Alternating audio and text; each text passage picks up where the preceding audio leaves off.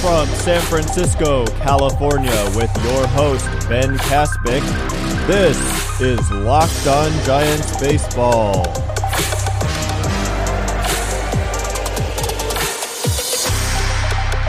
Welcome back to Locked On Giants Baseball, part of the Locked On Podcast Network, your team every day. My name is Ben Kaspick, and I'm thrilled to be with you again today. On this show, we provide daily episodes Monday through Friday, approximately 15 minutes in length, talking about the San Francisco Giants in a way that's data-driven and rational, but also insightful and easily digestible, easy for everyone to understand. Coming up on today's show, we're going to discuss a couple pieces of news around the Giants and then do our weekly installment of the Giants Mailbag. So Farhan Zaidi announced yesterday that Tyler Beede is going to undergo Tommy John surgery today in Dallas. So it's an unfortunate conclusion to this elbow discomfort that Beede started experiencing just a week or two ago in Scottsdale. So the recovery time, of course, is over a year. And so Tyler Beede wouldn't probably be able to pitch again in the major leagues until sometime in the 2021 season. But of course, there's a possibility that we don't even get baseball in 2020. So it's hard to say exactly what that means and how much time will be missed, although Zaidi did clarify that this decision had nothing to do with the impending delay to Major League Baseball, and it had more to do with simply doctor recommendations for his injury. The second piece of news is that the Giants optioned Sean Anderson and Steven Duggar to AAA yesterday. Not sure exactly what that means because there's no AAA, just like there's no Major League Baseball right now. Obviously, it's just from a roster perspective. I'm sure there's a good reason for the timing of it, but I on first glance and without digging too much into it, not sure why exactly they had to do that, given that there's no baseball right now, but those were a couple of moves that were made. So with that out of the way, I do want to jump into the Q&A. Thank you so much to everyone who submitted questions. Locked On A's, which is hosted by Jason Burke, asks, do you think a shortened season could potentially propel the Giants into the playoff picture? Last year, they were in contention through July, right? So I answered a question that was similar to this on last week's mailbag, and the answer that I'm going to give is that what a shortened season does is that it decreases our certainty in projections. So, like I said last time, if the season was 500 games long, true talent would win out most of the time. The vast majority of the time. It's hard to do fluky performance over that large of a sample, but I think 100 games is probably the best case scenario at this point. And in that case, if the Giants were projected to be a little under 500 or maybe 10 games under 500 over the course of 162, that's only 6 or 7 games under 500 over the course of 100 games. And so you would have less confidence in that win percentage the shorter the season gets. And so, the Giants last season, it was a weird ride. They really struggled in the first couple of months, but then starting June 1st, they were actually 55-51. And so, let's say the season started June 1st this year. If that had been the case for the Giants last year, you're looking at 55-51, which would probably be close to contention, although probably still not good enough to make it. Of course, if the season started in July, or for example, was just a month long, the Giants went 19-6 in July. So it's just another example of how smaller samples can make things get weird. I would recommend checking out a piece on Fangraphs called What Might 2019 Have Looked Like with a Shortened Season? And they ran through all kinds of different scenarios, like if the season had ended September 8th, if it had ended August 27th, if it had ended August 14th, if it had ended at the All-Star break, if it had started on June 8th, and they look at what would the records have been and who would have made the postseason. The Giants wouldn't have made the postseason in any of those scenarios, although if the season had started on June 8th, they would have gone 51-49, and that would have been a 100-game season, obviously. Did you know that the Rockies and Padres both had 60-plus losses in their final 100 games? And the Giants would have finished 13 games ahead of those two teams? Because a lot of people want to say that the Giants are as bad as or worse than the Rockies, but not the way they finished out the year. The Rockies, to me, I think the Giants have certainly, with their front office and the modernization of their roster construction, I think the Giants are light years ahead of the Rockies right now, and it wouldn't surprise me if the Giants are actually kind of a surprise team if and when the season does get underway.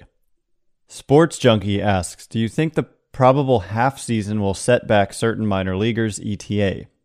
I'm thinking of Luciano, Bishop, Canario, etc. I don't think it affects Bart or Jelly. Thanks.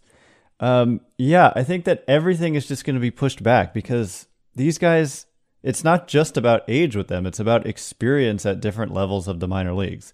I don't consider myself like the number one authority on minor leaguers and prospects and Giants prospects. So this might be a better question for somebody else. But in my feeling about it is that they need experience. They're not just going to like skip a level because the season was skipped, for example. Let's say we don't play at all in 2020.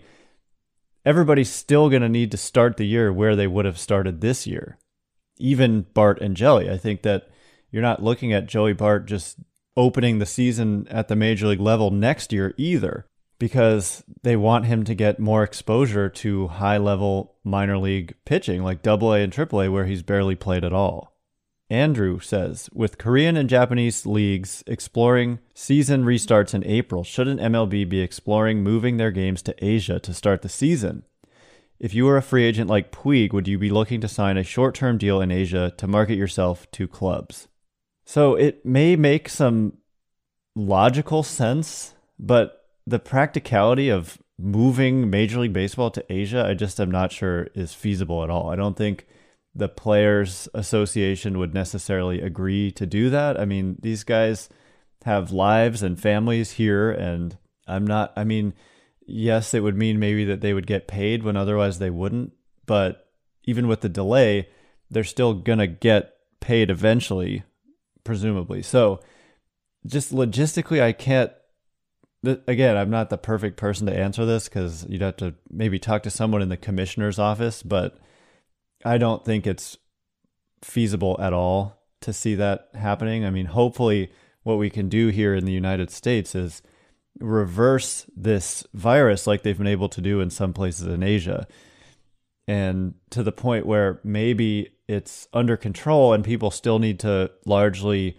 stay indoors and avoid, coming into close contact with other people. And so maybe if and when we do resume, we'll be seeing games in empty stadiums still, because I can't see us ever going back to allowing these huge gatherings of people until there is a vaccine or widespread immunity.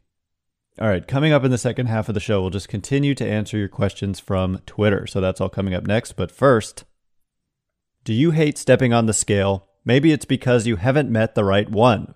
A company called Withings produced the world's first smart scale, and they are still the best.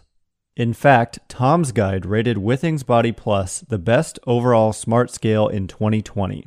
If you're looking to lose weight, willpower is key, but so is having the right tools. Withings smart scales are known for durability and an exceptional user-friendly design. Step on and data from every weigh-in syncs automatically to the free app for iOS and Android via Wi-Fi or Bluetooth. Lots of smart scales don't have the Wi-Fi option, and it means you need to have your phone on you. But Withings Body Plus gives weight, full body composition, weight trend, even a local weather report. The scale can support up to 8 users and even know who is who.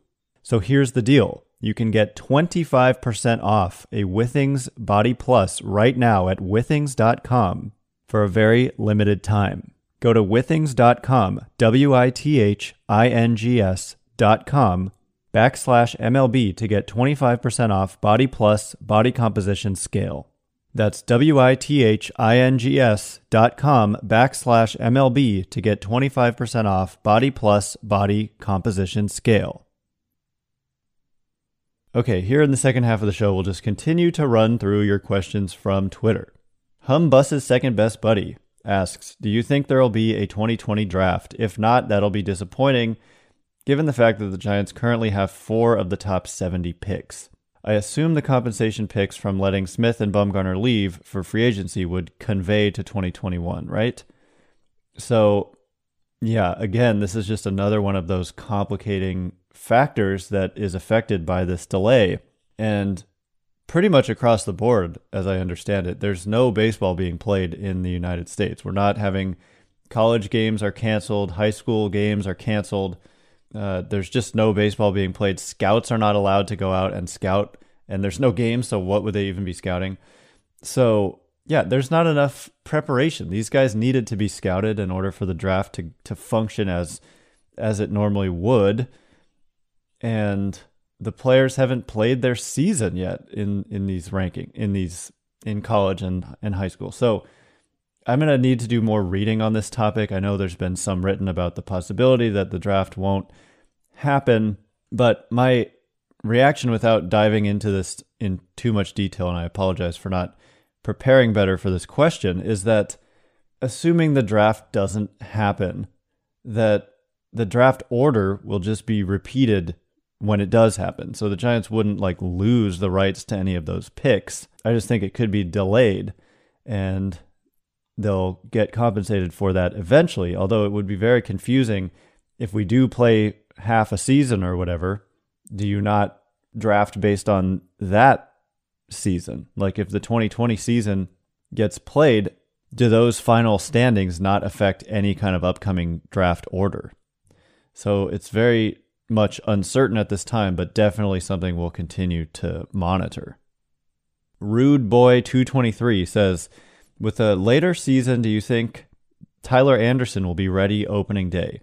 Well, that all just depends on when the season gets underway. I'm inclined to say yes. I'm someone who would tend to think that this thing is going to go on a long time. I have real doubt that we see any baseball in 2020. I know that's a very depressing thought to have, but until I see reason to believe otherwise, I can't envision us getting underway with baseball games anytime soon. I mean, at the very earliest, we're probably looking at the summer, June, July, at which time I just can't see them allowing fans into the stadium. That just doesn't make any sense at all. So hopefully it happens and we can get some games and the fans just won't be there. I think that would still be preferable for pretty much everyone involved. But yes, I think Tyler Anderson could definitely be ready because he was ahead of schedule and supposed to be ready potentially in late April or May, I believe. And so even when they get ready to ramp this thing back up, if and when that happens, they're going to need another spring training. And so that'll further delay it. And I think Tyler Anderson would be ready by that point. Nolvel Era, sorry if I'm mispronouncing that, says, do you think Buster Posey is a first ballot Hall of Famer? Now, I've been asked this question before, probably by you, and I've been avoiding it because the Hall of Fame is not something that I take too seriously anymore, and that's kind of sad, but just the politics of the Hall of Fame and the steroid era stuff and how the best players in the game are not getting in, and we don't know who was using steroids, and probably some people who are getting in, and some others aren't, notably Barry Bonds not getting in, despite being one of the greatest players of all time. I kind of lost respect a little bit for the Hall of Fame and its process. But in terms of Posey, I don't want to just answer this based on a feeling. I know that Jay Jaffe of Fangraphs does a really good job he's the authority on Hall of Fame and who should get in and who shouldn't and what numbers basically put you into that conversation. In terms of first ballot, I'm pretty sure Posey has some more work to do to become a sure thing first ballot Hall of Famer. But at the end of the day, I do think he will get in. He was so good for a sustained period of time, basically from 2010 through 2017. His peak was just excellent, including a 10 Fangraphs wins above replacement season, which is a rare feat in his 2012 MVP season. The Rookie of the Year, the All-Star appearances, 3 titles, batting champion, quote unquote, which is another thing people care about. But I do think he gets in. I'm not sure it's first ballot. I think he'd probably need more strong seasons to become a first ballot Hall of Famer. But send that question to Jay Jaffe, and I'm sure he'd be happy to answer it. Alex asks, in a 100-game season, how realistic is it to root for a 500 finish from the Giants? Do you think winning percentage will be better than last year's. What do you think would be good enough record to shift the skewed narrative from just starting rebuild to cusp of contention? Yeah, I don't think a 500 finish would be crazy. It would be probably an overperformance from this group, but I do think they are being underrated, and several of their players have significant upside. I mean, like, we could see the best of Kevin Gausman and Drew Smyly, for example. Johnny Cueto obviously has the potential to be good. Samardzija was quite good last season, so that could be a strong-ish starting rotation, much better than last year when they had a really bad starting rotation performance across the board, really. And then, some of their platoons have the potential to work. It's interesting that Steven Duggar was optioned, and so that eliminates one of those center field possibilities where they could still go with like Yastrzemski and Dubon in center, maybe Jalen Davis and right. Maybe they go out and sign Yasiel Puig. Didn't answer. I just realized I didn't answer that question about Puig playing in Asia. I don't think he would do that either, because let's say the season starts in June, then he would be locked into a contract with a team in Asia, and he wouldn't probably want that. I'm thinking he may get signed at some point here before, talk of the season renewing starts. But anyway, the question is now about the Giants. Yeah, I think it can happen fast, and Farhan Zaidi and new GM Scott Harris have kept saying that, and I think that that's probably how this will happen for this team. Meanwhile, people are expecting it to be like a long, multi-year process starting now, like 3 to 5 years to turn it around starting now, which I just think is not how they see it going. I think they think that just at some point they're going to kind of turn the switch and become more of a competitive team. And that's what we've seen from certain teams who have been written off preseason, like the Rays and the A's of recent seasons. People totally write them off and say they're going to be bad, and then all of a sudden they're really good. And it's like, where did this come from? The A's have done that numerous times. If you look at their preseason projections, they're projected to come in like 70-something wins, and then boom, they win 90-something games. So I'm not calling that for the Giants necessarily, but I think that when they flip that switch and when they turn it around, it'll be more like that. And 2020 had the potential to be that type of season where maybe they're just more competitive than people thought they would be, and they just carry that into, an infusion of young talent coming up through the minor league system that just doesn't stop. That's what we've seen from the Dodgers, and that was the goal undoubtedly for the Giants. And so a shortened season, makes that a little bit more possible because you can overperform easier in a smaller sample. But you could also underperform more easily. So it goes both ways. It just increases volatility. So their odds of being good go up, but their odds of being bad go up also. Anyway, that is all the time we have for today. Remember, to get this show every weekday, you need to hit that subscribe button if you haven't done so already. Once again, my name is Ben Kaspick. You can follow me on Twitter at Ben Kaspick. That's Kaspick. If you like this show, please consider rating it, leaving a review, and telling your friends and family to check us out. I cannot wait to be with you again on Monday, and until then, we'll see you next time.